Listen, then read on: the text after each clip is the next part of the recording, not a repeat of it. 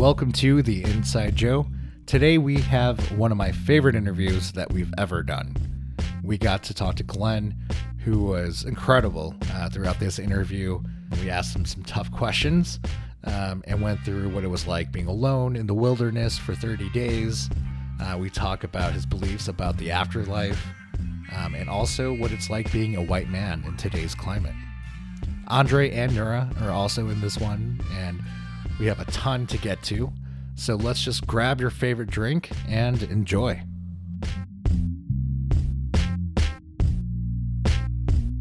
I want to go through some, 5 or 6 questions. Okay. You know me. I'm going to throw in some real haymakers over here. So just be ready and alert. And here we go. First question. What is the craziest, most daring thing you've ever done in your life, Glenn? Oh, shite. I studied abroad in Venezuela, and we were there, and we were in Los Llanos, so the plains, and we were fishing for piranhas. Mm-hmm. And as we were fishing, one of our guides, Venezuelan dude, just runs and does a cannonball into the river that we're fishing for piranhas in. And he's giggling and splashing us. We're like, what are you doing? And you can see alligators within 50 feet. And he's joking. And we're all like, fuck it, let's do it. And so we jumped into the river and swam across the river. You swam across the river? Yeah, there's maybe 8 of us that did it. And it was the most panicked. Someone's toe would touch you because we're all trying to stay together. And you're like, oh my God, it's a piranha. And we swam across, and then we had the celebratory moment, and then swam. We had to swim back across. Yeah. You sound like you spent a lot of time in Latin America, no? Yeah, I think I've spent at least in total over 2 years of my life in Latin America. Studied abroad in Venezuela for 5 months, and then taught in Colombia. Lived there for a year, and then I went down and just backpacked for 4-5 months. And that was 5 or 6 countries. Started in Argentina and traveled north. Nura and I are watching Narcos. We're watching Narcos right now, and obviously it's about Pablo Escobar. And obviously Colombia is really featured in that. Did you feel any of that? I don't know much of the history of drug trade there, but I didn't. You didn't brush up on your drug trade? I honestly probably could. If I lived in Medellin, I would have. But right. Because that was where he was at, and I only went there once. And I think you could kind of feel that, almost mafiosa kind of feel in Medellin, but no, I didn't. I only got robbed twice in 1 year, and and it wasn't it wasn't ever anything terrible, it was never anything drug related. So yeah, I think that was cool about Colombia is they were so used to being stigmatized as this dangerous ass Pablo Escobar land, and that has been changing, and now they're quite safe.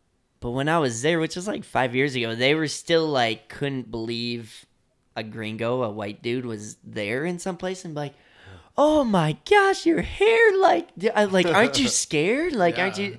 Yeah. And they were just so overjoyed that someone from the U.S. would come, and they were always we got you, and they were just really over the top in their welcoming spirit and hospitality. What was your fondest memory? Fondest memory in Colombia? Yes. For 7 months, I taught on at a coal mine up in the northeast, right on the border of Venezuela. Very bizarre situation. It was great. They paid me well, and the weird thing about it is this is one of the biggest companies in Colombia, but they're in the middle of the desert in Bufu, nowhere, Colombia. And so they built a U.S. suburb fenced off in the middle of the desert with 2 swimming pools, an Olympic size, surrounded just by native Wayu, a tribe of Colombia, and mostly pretty poor little pueblas. And I was just kind of man, I really am not in Colombia to live in Lake Forest or whatever. I'm not here to live in a U.S. suburb right now. Like, that's gotta feel this weird. is kind of sucky, but it was like such a cool opportunity. It was only 45 minutes from the coast, and they were gonna pay so well, and I got to meet some of my teachers. Like I got to teach like the vice president of one of the biggest companies in Colombia and just go hang out and eat lunch with him. That's amazing. But I was just like, this is so not Colombia. Like, I'm not here to be this. And so throughout my time, I was very deliberate of making friends with the miners or just like the regular folk. And there was a town just outside the gate that I would go and hang out. And I made friends with a bunch of the guys there. And one day, one of the like executives, managers had me over for a nice little wine and pasta. Like, we were listening to classical music, and his kids were there, and his wife was wearing a nice dress, and I had a button up, and just like having a good old time, and hung out for a few hours. It was one of my favorite students I ever had. And after that finished, I was like, okay, like, I gotta go. I got plans to go hang out with my friends in town. And I went straight from that, straight to, and I don't condone this, but it was my first time ever, straight to a cockfight. Like, in like the back of like a dusty, weird lot in the town next, like right outside. Yeah, that's an experience. And just like getting hammered on beer and like what I mean, it's disgusting, it's terrible, but it's like the juxtaposition of like going from there to that. And both those friends, like, I love dearly, and they gave me like two incredibly unique experiences in Colombia. And so, and I really like those, and especially those two friends, like, really epitomize why I love Colombia so much, because and my time there, because I got to make like real friends, whereas in the past I was always just a traveler passing through when I was in Latin America, minus Venezuela, of course. But so what I got from that is that Glenn hates animals. So yeah, if you guys want to write me an email, I'll let you know where he lives. Dude, it was I don't know if you guys ever been to one, because it is really, first time I had no idea what I was getting into. Yeah. Is that popular there though? Like, I mean, is for that like a- campesino, like country folks, yeah, for Okay. certain. Yeah. Actually, when I was just Did there. you bet? No. That was Kinda, that was the hung out on the outskirts. No, but that's Yeah, crazy. You were yeah. saying that. I've never been to one. Like, what was it Yeah. like? Like, It's I just can't, it ratchet, sounds dude. crazy to me. It's terrible. It's so terrible. Yeah. I mean, and almost like just watching the humans around it is the most interesting, because they're like frantically, ravenously cheering on like an animal killing another animal. Right. And like these poor birds are just so clueless, and they don't know what the hell. And they just get very bloody and they die, and it's just like, it's terrible. Why would you say Colombia would be the spot to go to? The people are so delightful. I think when I was there, they were voted friendliest country in the world. I think like for 2 years in a row or something. And Really? it's so That's true. true. I've gone to festivals where I ended up like staying an extra day to stay in the house of some random Colombian that I met, and that That's just like awesome. put me up, because they're just like that lovely. I feel like some people that are listening right now are It doesn't like, happen everywhere. yeah, well, in Chicago, no. Oh, hell And- no. But No. you know, when people do think about Colombia, they still have that stigma of it's a dangerous town. It's a drug cartel and all Yeah, that yeah. stuff. They hadn't had tourists, they haven't had like outsiders there for a while, so that added to it a lot. But anytime I'd go out or like do anything, like people just like approach you on the street and like pour you a shot of aguardiente and just like, It sounds amazing. Yeah. I want to go right Yeah, now. I know. it's like, and it's one of the, I think it next to Brazil, or maybe even over Brazil, the most biodiverse per square meter.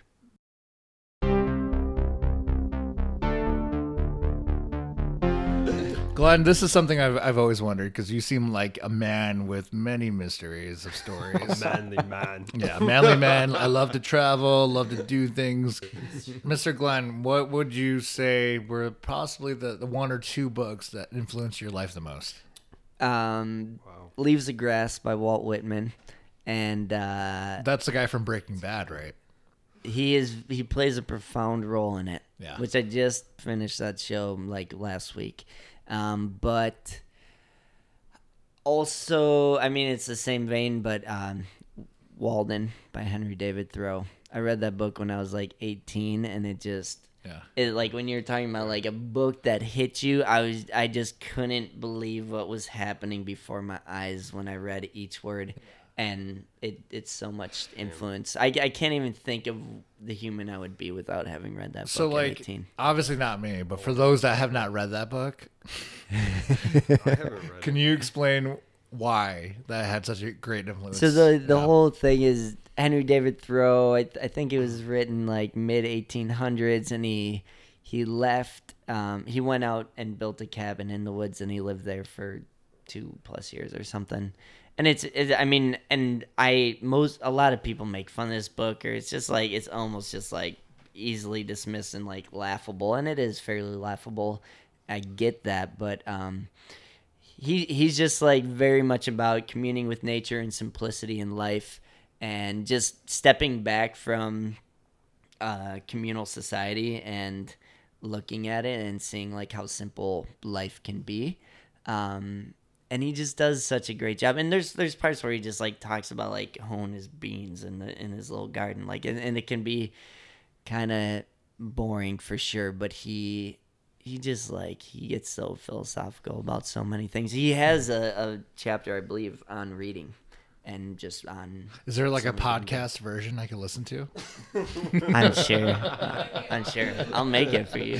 No, but yeah, and I know we talked about this last time, but I want to kind of go a little deeper about that because you talk about Walden, but also and Whitman, but you lived in the wilderness for 30 days. Yeah, dude. Yeah, that's a big one. That's another one where I have a whole journal we could talk days on. But I think fairly inspired by Walden, but just I always dreamt of going to the wilderness and being like maybe not even self-sustainable, but just like being by myself and being reflective and becoming this like elevated, like intellectual Buddha, like higher level self.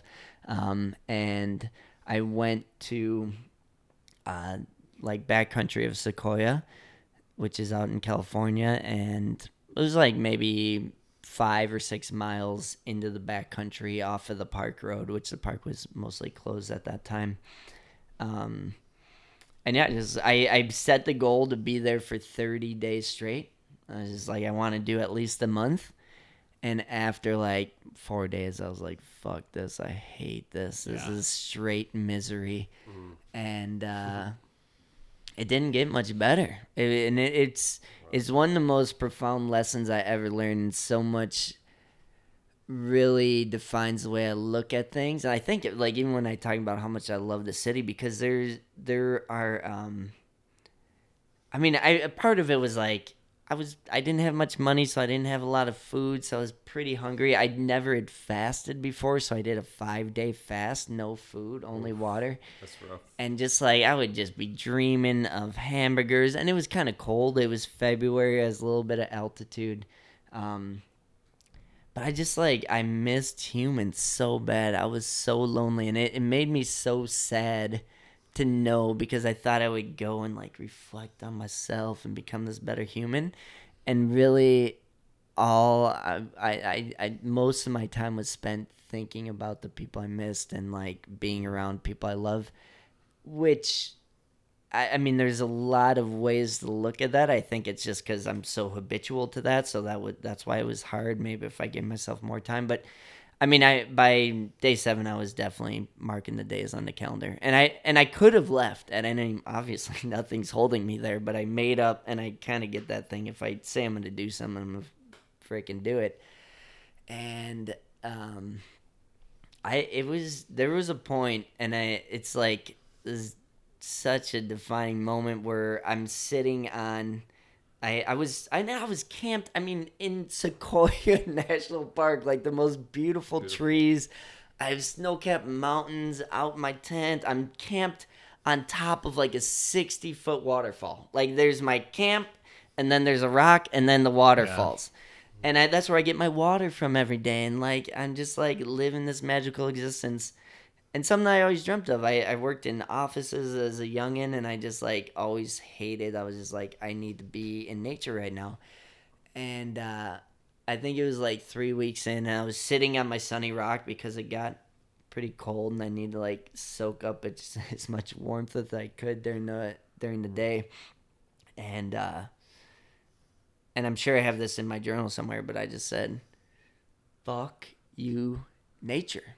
I don't even fucking like you anymore. You're a piece of shit. I just want to be in a city. I actually desired to breathe bus exhaust. That's like a very like a memory I have. Like I wanted bus exhaust. I wanted to be in like a club that was full of people and sweating and like dancing with Lily, my love, and just like being drunk and smoking cigarettes and just being debaucherous. Like that's all I wanted. And I was like, fuck nature, fuck this peace and oneness in the world. I hate this. Because you purged. You literally purged all the city life for 30 days, and you're basically thrown and thrusted into an area where you feel like this is what I wanted. Right. Yeah. You That's what I always dreamt of. You want what you don't have. I used to like sit in that office job in college and be a beautiful summer day and look outside. And I was in a cube and I just like look out. I'm like, I am the biggest waste of life right now. Like, why am I not out there living in nature right now? This is so stupid. And then I got there. I'm like, yeah, I mean, like you want what you don't have type of thing. But also like, it's not easy either. I mean, you're cold and hungry and lonely, and the loneliness is the biggest thing, dude. And that's part of the reason why I love the city is because like my people, like these are my people, and like this is community. It is community, and I really do believe that's and I mean most scientists will tell you too, like that's what we're built for. That's what we're here for. But I think you like read about people with like Thoreau had a bunch of visitors, so it's not like he was out at Walden like on his own for 2 years. But I think we romanticize this idea of going off to like the cave or the mountain and like being all super zen, and I definitely did, and I still find tremendous value in that. But even now, like when I do it, I'm just like, yeah, I'm ready to be with my friends. Let's say you transition your life to be in the wilderness, to be in nature, but when you have also your community with you. I feel like that would make it so much more rewarding and so much easier for you to transition if you had the people that you wanted to be with. Yeah, I totally agree with that, because I think it's like when you're looking at something beautiful, you immediately like look around and you're like, who can I share this with? Like, or you want to call somebody, over and be like, hey, come check out this. And then if you're there and you don't have anybody, it's just you witnessing it. You don't have anybody to do that with. I think sharing it, like connection is really like a huge part of that. So that's probably, and you know what, you're right. We do romanticize that, because I do that a lot. Oh, we all I do that a lot, where I'm just like, I just want to go out there. I think by myself I'd be fine. But I think I'm really just playing myself, because when I get out there, I think I feel the same way. Like, well, that's a funny I thing. Want a cheeseburger and talk to a friend, Dude, cheeseburgers, goodness, that's all I wanted. I dreamt of cheeseburgers. I chewed them. Like I woke up chewing them in my dreams. That's amazing. But it's so true though, Audrey. That's just like, and it like that story. Like people always ask me about that, and they're so intrigued by it because I think we all have this romanticism behind it, and that's why I love having this experience to like check people, be like, I know it sounds so cool, and it was fucking cool. It changed me in so many awesome ways, and it was great, but it was mostly suck ass. It mostly fucking sucked, and I was mostly sad and lonely and pathetic. And I know, like, from the last time you and I chatted about this, a big takeaway was your love for people. Like, I think when you came back from that, you realized that and obviously knowing you now, it seems like it stuck with you, that your love for people is definitely, like, I could see it. Like, you do, and you have much more patience with people than I do. And if you could kind of just talk about that, because I could use some more of that as far as patience with people that annoy you? Because I feel like that time in the wilderness really gave you a different perspective. Yeah, I mean, I don't know even know if it gave me a different perspective beside more so just like helped me realize that this is me. Like people would I used to think I was an introvert. Like and I don't even know much about how those introvert extrovert are defined, but I always knew that I very much enjoyed being myself, and like the writing and reading thing like solidified that. And that's why I thought this was going to be such a magical experience, because I'm like, fucking finally get away from all the noise of all these relationships and friends and city and everything, and be myself. I'm like, oh fuck, actually, no. This is like that's like the most opposite of who I am, and it's always been there, and it's so true. And we were talking earlier about like as a youngin, like struggling with awkwardness, and like I was just like very shy, like quiet, like fairly awkward, and I'm not really sure where that shifted, but I do just there's really nothing more beautiful than humanity. Like that's I mean, snowy mountains are beautiful and prairies are beautiful, but even that bike ride I was doing like from the south side last night, just looking at the people in the neighborhoods and like seeing it, and that's profoundly beautiful, and the connections that we make are so much more powerful than any sort of natural beauty.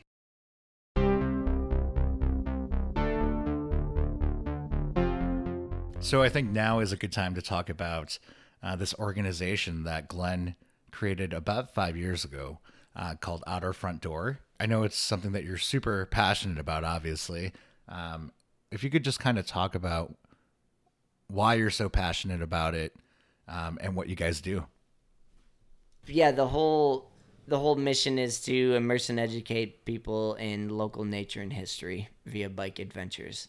And so kind of going back to I was talking with Nur earlier, and she was like, there's just no nature here. And I was like, that's how I've always felt. And growing up in Chicago, like I love nature, and I felt like I had to fly down to Columbia or fly out to Sequoia to connect with nature. But while I was gone the whole time, and I went traveling for like 3 years, and I was away from the city most of that time, and this is where I was born and raised, and this is my spot, and I just was always being called back to it, and I knew I had to come back, but I knew that when I came back, I had to find the beauty in my home, and I had to keep that adventure spirit alive, because as we study abroad or we teach abroad or we travel, like there's just this wide-eyed glow to your existence of like, I'm fucking getting after today. I'm gonna go explore an adventure. And my biggest fear was to come home and be just like a 9 to 5 slug that hated his life, Right. that was surrounded in the city with no nature, and I just fucking hated everything about it. So me and one of my best buds who traveled with me for part of that, and we grew up on the south side together, we were just like, we have to keep that adventure spirit alive, and we have to find the beauty of our home. And so I came home, and I said I wouldn't leave the state of Illinois, Indiana, Michigan, or Wisconsin for 2 years, and I didn't. And I mostly just rode my bike around, and I did it. Like, I succeeded. I found the beauty of our home, and the beauty of the prairie and of the oak savanna and the marsh, and obviously Lake Michigan, and just loved it so much that I just had to share it. Like, I couldn't just hold this in me, and I really wanted to help my neighbors and my fellow Chicagoans and Chicagolanders to wake up to that fact that there is a lot of natural beauty here. This is the second most biodiverse area in the country, second only to the Everglades. I had no idea. Right, and you just gotta like really, and part of it too is, I mean, the organization is called Out Our Front Door, and the whole idea is that an adventure always lies out your front door. You don't have to get on a plane or go to some majestic, beautiful wilderness to have an adventure. You can walk out your door on a Saturday morning, ride your bike to nature, and have an adventure. And that's where it came from. We just finished up 5 years, and we had over That's like awesome. 300 people bike camp with us last year. And we got whole scripts and spiels where we teach about, welcome to Lake Forest. Here's some fun facts, or check out this oak tree. Here's a really cool fact about this ecosystem we're in, and really just teaching people that you can. I mean, there's so much profound personal growth and adventure. I mean, that's like at the base of a lot of what we're talking about is like the adventure of going to live in the wilderness or to go study abroad or live abroad or whatever. And knowing that you can have that profound growth on a weekend adventure and also make those connections with people that are on the adventure with you. And you specifically help youth that are like from the city, right? Yeah, we do some of that. Yeah, so we have like 4 or 5 programs. We do a lot of adult overnights, and we do family overnights where families bring like their 1-year-old or 10-year-old kids, and we go bike camp. And then we do youth programs where we teach them about how to bike camp. Mostly, I mean, at this point, we're pretty bootleg where we just like strap a milk crate to the back of their bike and figure out how to shove a tent and sleeping bag into it. And we actually took a group of youth out to Indiana Dunes, which is like a 60-mile ride, and we were all just riding milk crate style. And just like super bootleg, but making shit happen. And it was a profound experience for sure. So we do that. And then we also do like trips just like a few hours ago, do environmental service in local habitats or like park district or county parks or whatever. That's awesome. That really is. That's good stuff. Next year we're gonna start an adaptive cycling, so for people with disabilities, so that they can get out and bike camp together, and eventually immerse that into our regular programs to like get adaptive or people with disabilities into like regular flow of like other non-disability people on bike trips and camping and being outside and connecting on the adventure and around the campfire and making memories. And that's stories honestly for life. incredible, because I think myself, I've lived in other places, and then Chicago's home, but I had no idea that there are places that we could do this. That's why I want to fight you later. Oh, someone's had too much to drink. I'm all about this, by the way. but if someone wants to kind of like volunteer or help or donate anything, is there like a link or something? Can we provide a link at the end of this or something? Yeah, I mean, it's just oofd.org. Out our front door. oofd.org. Yeah, and I'll add that to the link to this episode if anyone wants, just thinks this is pretty cool and want to be part of it or help dude. out. No, I didn't know we were gonna plug this. No, Thanks. I mean, this is awesome. Yeah. What if just like a regular guy like me wants to go on one of these? Is that I mean, cool? That's the beauty of it, Andre. Is and this is something that we've always been, but we're trying to be even more deliberate. Is we really pride ourselves in being radically inclusive. So, like, we've had people that have shown up on the most bootleg, busted-ass bike, and they want to ride, like, 50 miles with us, and we ain't going to tell anybody no. And they'll say, like, I've ridden 5 miles as the longest I've rode. That's very tired. But there's, like, certain rides where that's, like, we ride 110 miles to Rock. That's not acceptable, we'll tell you. And wow. That kind of, like... You guys are really going. Well, we do like, that, but then we do some that That's are only, crazy. like, 25 miles, like, down to... Cook County has camping now, and they're crazy. So 1,000,000% you could just show up, and that's really what we pride ourselves on, is like anyone is welcome. And as guides, like we totally just we just vibrate welcomeness, and like we will get you there. We will do everything in our power to get you there. And if you can't, the beauty of riding around here, one, it's super flat, so you're not like climbing mountains or huge hills, and two, you're never really more than 5 miles from a train. So if your knee bust or your bike is broken, you need to call it quits. right, you can get on that. So just peace out. yeah, so there's That's cool. but our guides are just like there to help and support. And we had a dude show up on a tricycle, like a beat up old tricycle, and he rode 55 miles up to Illinois Beach State Park. And he was talking like he actually has a dream of riding across the U.S., but that was the longest he'd ever taken his trike. And but yeah, and then we also have like messenger type people that are just super fit, badass, or like even spandex people, and what about people that have not ridden a bike a lot but with spandex, like Joe, like me? Oh, that's 1,000,000% welcomed. Yeah. Actually, we're gonna do a photo shoot one next year, so we gotta get you on that one. All right. No, but we're trying to also we're gonna be more deliberate about making our rides more reflect the diversity of Chicago, because I lived in Logan Square for a long time, and a lot of the bike communities up on the north side, so that's where a lot of we draw a bunch of our riders, but we're going to be more deliberate about starting on the south side and west side. And I have a dream that we're going to do in the next 5 years, start a bike ride out of each of our 77 neighborhoods in Chicago and get at least one local of that neighborhood on each ride. Wow. And again, the organization name is Out Our Front Door. Right. So that's oofd.org. Yeah. But yeah, I guess just transitioning, and this is a side note. Thanks for that, dude. Though that's nice. No, I mean that's incredible. That's really great that you do that, and this is not bullshit shit. Because I would feel too gross if it was bullshit.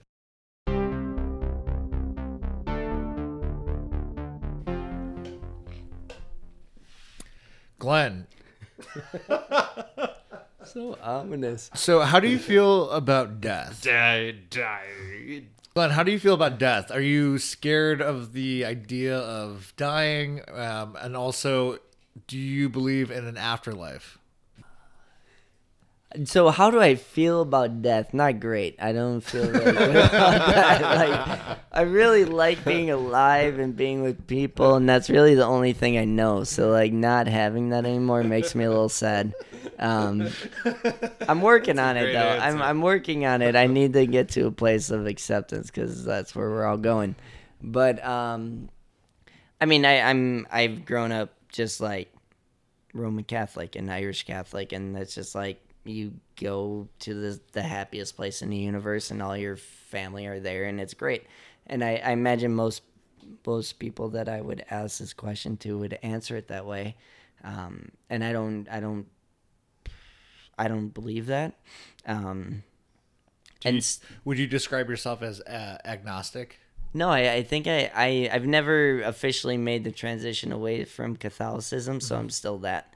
I haven't had the nuts enough to decide otherwise. But the more I think about it, I'm just like, yes, I actually believe in that. I have a lot of strong leanings toward Buddhism and Taoism too, but I mean, I've never made the decision, and I feel like and that's the thing. It's like there's certain dogmas of Catholicism that I just like blatantly reject, and so I guess I can't say I'm Catholic, but there's no doubt that it's like profoundly part of myself and my thoughts and approaches to people in the world. Difficult. That's a difficult one, because I think a lot of, especially in this generation, feel the same way. Like, we all have religions that we were raised in, but we don't possibly agree with everything. But it's also can you pick and choose, or maybe you just don't believe in that, or etc. So it's really difficult to know where, I think they call our generation the age of, it's better wording for this, but we're like very not religious.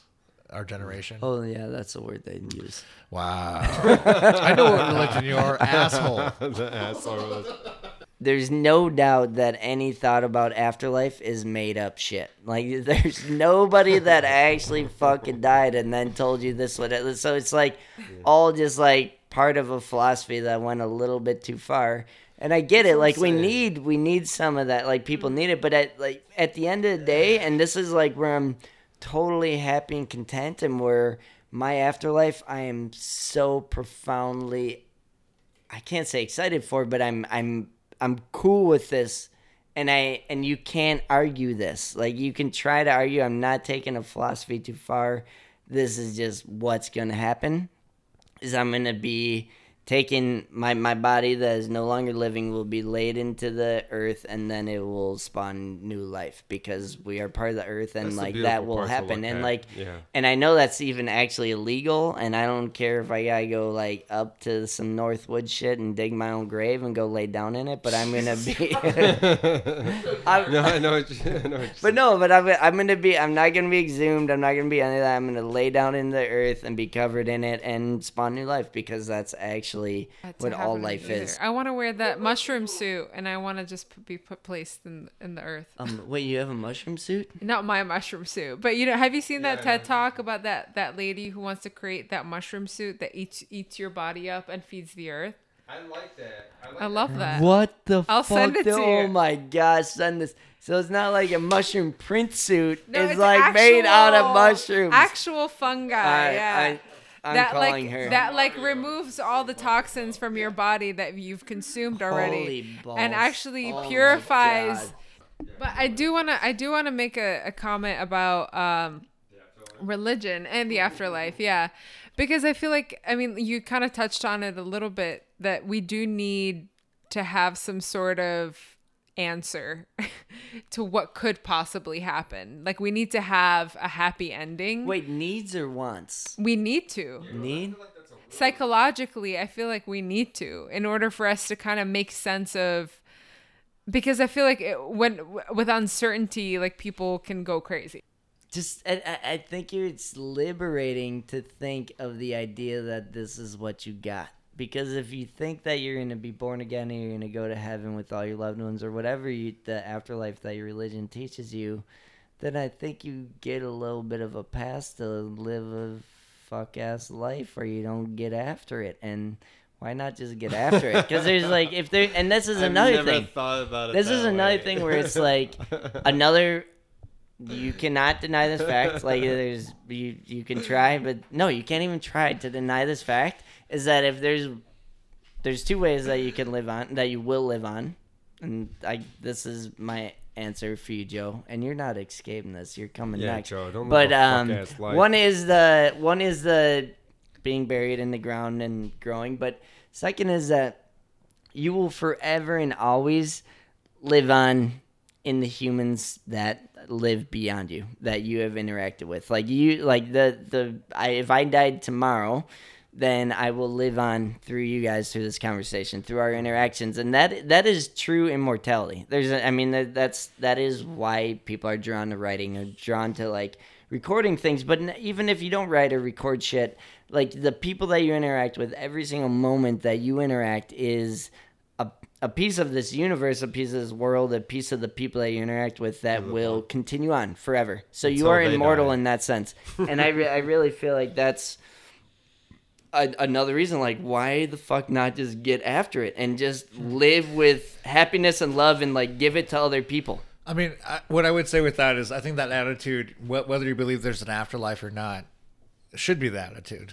Is why not just go after it? Because one is, I don't think anyone is 100% certain about the afterlife. Oh, there's a lot of people that are 100% certain. right, that's true. There's a lot of people that like to say that they are.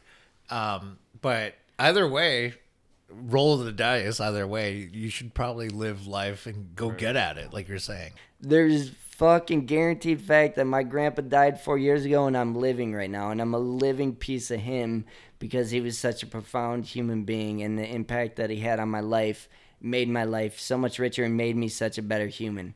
And if I could do that for other people, then what does it even fucking matter where I go after this?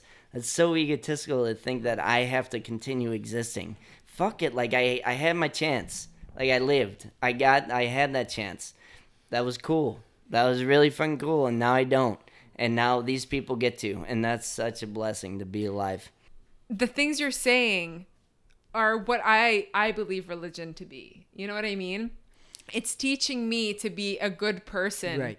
To be a good person, not only to my fellow humans, but to all living things around me, to everything around me, to treat it with respect, regardless of whether or not I understand it.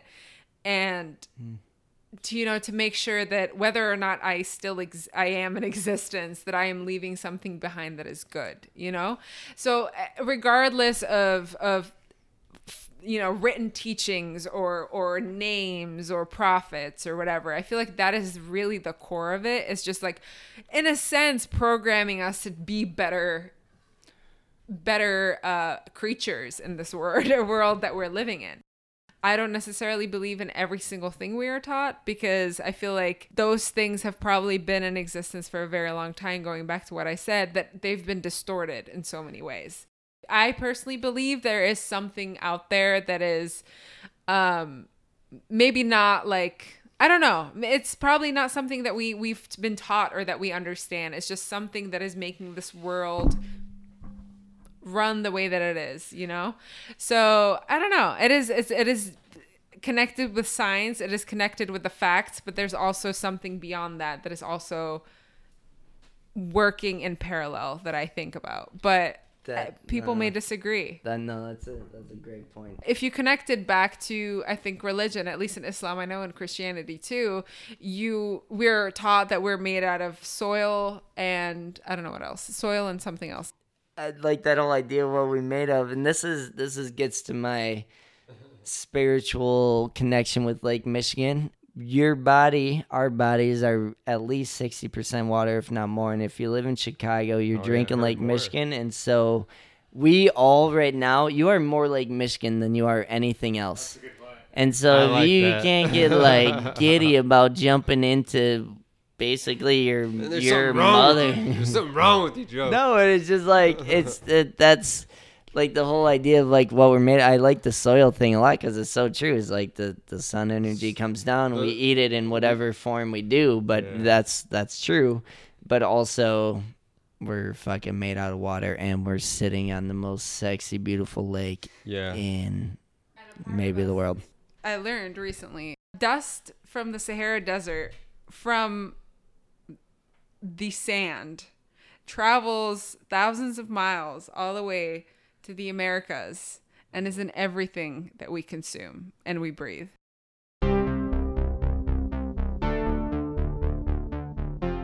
Here are my thoughts. Joe, for real, I need to hear what the hell. Joe's like, I what the hell happened? Everything. Every one of you is completely fucking wrong. I feel like there has to be something more. I do. Right.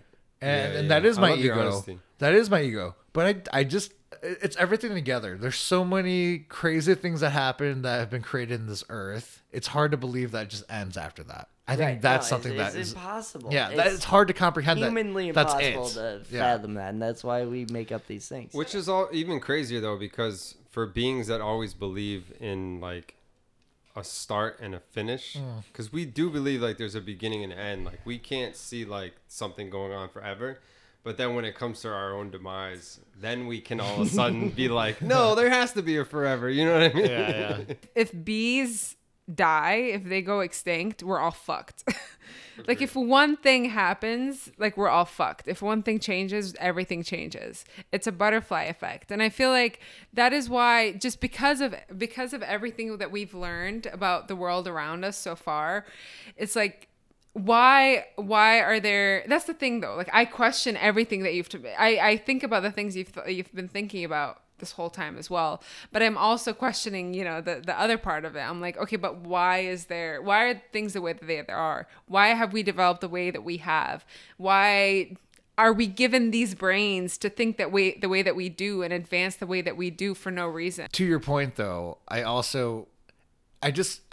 a part of me, and it might be just romantic thought process, but like it just feels like anything is possible. And especially today, it's hard to think that it's impossible that there's a heaven in general. I'm not willing to close anything out because it literally does. I more than ever, I think I felt more like anything is plausible in this life or after. Great point, dude. And you just caught me right there. Is like my whole point was like, what the fuck? You can't prove that. But that's also some egotistical shit of like, I can prove this, where it's just like I can't conceptualize a heaven, and thus it doesn't exist, which does not feed into your idea of anything is possible. That feeds into only anything is possible that's within my brain, and that's not fair. So fuck, dude, you just got me.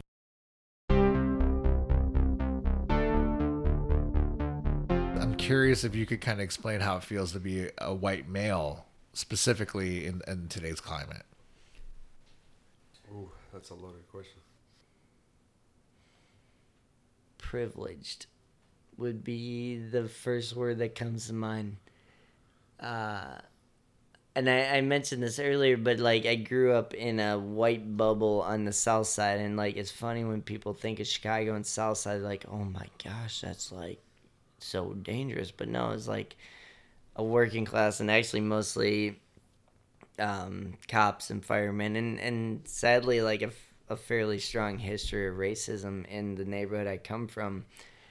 And so I've worked to get myself out of that bubble, and I've worked in like Chicago public schools for a couple years in Inglewood, and tried to get out of that bubble, but also having the experience of being there in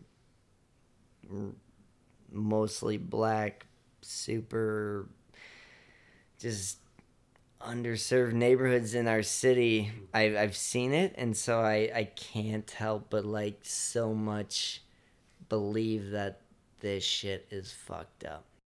Part of why I'm so about Out Our Front Door, why I'm like freaking Chicago booster to the extreme, is because I believe in this place, and I believe in our ability to connect with our neighbors, but at the same time, like our segregation so much breeds our mentalities.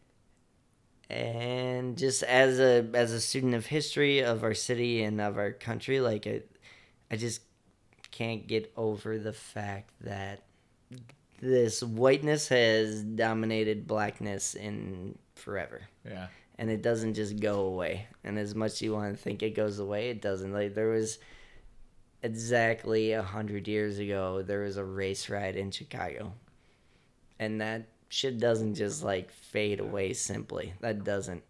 On the flip side, I do struggle too, because I can go to places where I'll be seen as a rich person, as a rich white person, which has never been an identity that I've carried within myself, which I really truly feel that I'm not. I really don't. I came from very working class, at points even almost poor white family, and so to like, and like I personally just like have an aversion for, this is kind of sucky because I want to accept all people, but I have a slight aversion towards like just richness, because I think that's a little just like a fucked up situation, like distribution of resources and people just banking money. But it's fucked up to go to a place and be seen as that, which is like and you know me, like that's an antithesis of what I'm about. I'm about like simplicity and minimalism, and like to go to a place and just be like,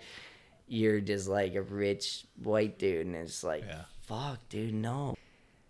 It is so hard though, because like you, like my first word that I said to you, Joe, was privilege, and you can't help but get over that, and like you can't help but think about, I went to public school, but I then went to a private Catholic school. What kind of opportunities did that afford me? And even like in the industry we're in, with like people that get to go travel abroad, how diverse is that industry? Or even like go study abroad, like how like these super profound experiences in my life. People that are not white from Chicago, numbers wise, don't get that experience. So we work at International TEFL Academy. It's a mostly white company, and like a lot of people we work with are white because they have the money and like to go teach abroad or whatever they're gonna do. And I was fucking freaked out by that. Like I wanted, I like, oh, I don't even know if I was deliberate in it, but I moved away from my white bubble, and I worked AmeriCorps, and I worked in the schools in Inglewood, and then like pursued other opportunities that put me in very diverse settings. And then I moved into ITA, which is stationed in Lakeview, Chicago, which is, if you're from Chicago, you know Lakeview is like very mostly white upper class, and into a company that was mostly white upper class. And I was like, fuck, like in the city, like this could be my end game. Like I might never meet a friend of color again if I hang out here.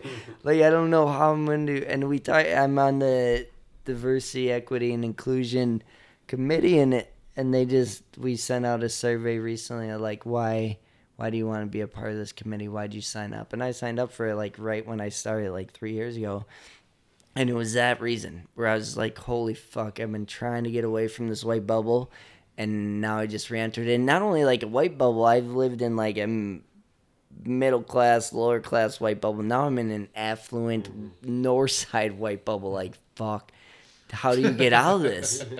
No, but for real, like, how do you get out of it? You don't, because the city's so segregated, and you just don't. Really you don't have opportunities to meet other people here. I don't know. I struggle with that shit because that's some shit I yearn for, and I have like a couple friends that don't look like me, and I don't just cherish them because they look different. I'm just like, I fucking love you because you bring so much difference. Like we share so many similar thoughts and thought process and attitudes, but also so many different perspectives because of our upbringing or where we come from. Yeah. And fuck, dude, that's a major question there, Joe. This is why we have the podcast, I think, like for episodes like this where we're able to talk to people that are so open and willing to talk without any restraint and just being honest. So definitely want to thank Glenn for being on this episode because he's one of the most favorite people I love to talk to. I could talk to Glenn forever. There's very few people in this world you could just talk openly with about God knows how many different topics we went through within these last couple hours or so. So obviously want to thank Andre and Nura as well for being here and joining the discussion. But Glenn, we would love to have you back again. Dude, You know? pure Yeah. delight hanging with you guys and talking with you guys. And I'm not kidding. I'll hang out and talk till 4 in the morning. That might happen off mic, I suppose. But no, it's been pure delight. I freaking love talking with you, Joe. Yeah. And you guys. Yeah, I want to say thank Andre. you for me too, because this was my first time meeting you, and Yeah, you're an dude, it's absolutely been wonderful fucking amazing. human being, and like you just exude great positive energy. This was that, good. dude. No, You're it's good been people, dude. amazing. Yeah, thank you. It's been so fun. Yeah, I'm kind of sad that this episode is ending right now. I'm like, I could talk some more, agree. because I I haven't agree. felt that in a very long time. I feel like we talked about this previously. Yeah. Like, it's very rare to like have these conversations so openly and comfortably with people at our age or the older that you get. Right. So I very much cherish this time, and I really appreciate it, and I hope that it happens more often. I love this. I love this. This is great. Agreed. All right, so we're going to end today's episode. Again, if you want to check out Glenn's organization, it's Out Our Front Door. It's oofd.org. We'll have a link to the website if you want to donate or just go for a bike ride with Glenn. That's kind of you.